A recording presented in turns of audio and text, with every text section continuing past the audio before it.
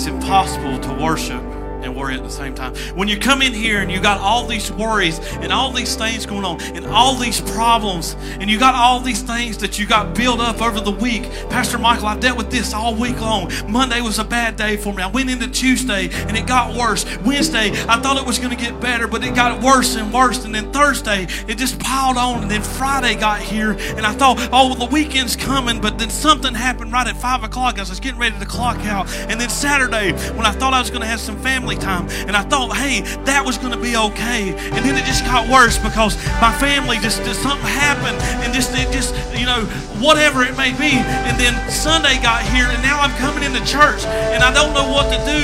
And I'm telling you, Pastor Michael, that I'm in all this pain and I'm in all this suffering. God says, I got this. You got to trust in God. Give Him your all. Because it's impossible to worship God and worry about all those things. So when you come into this house and you come into this place, give it all to God.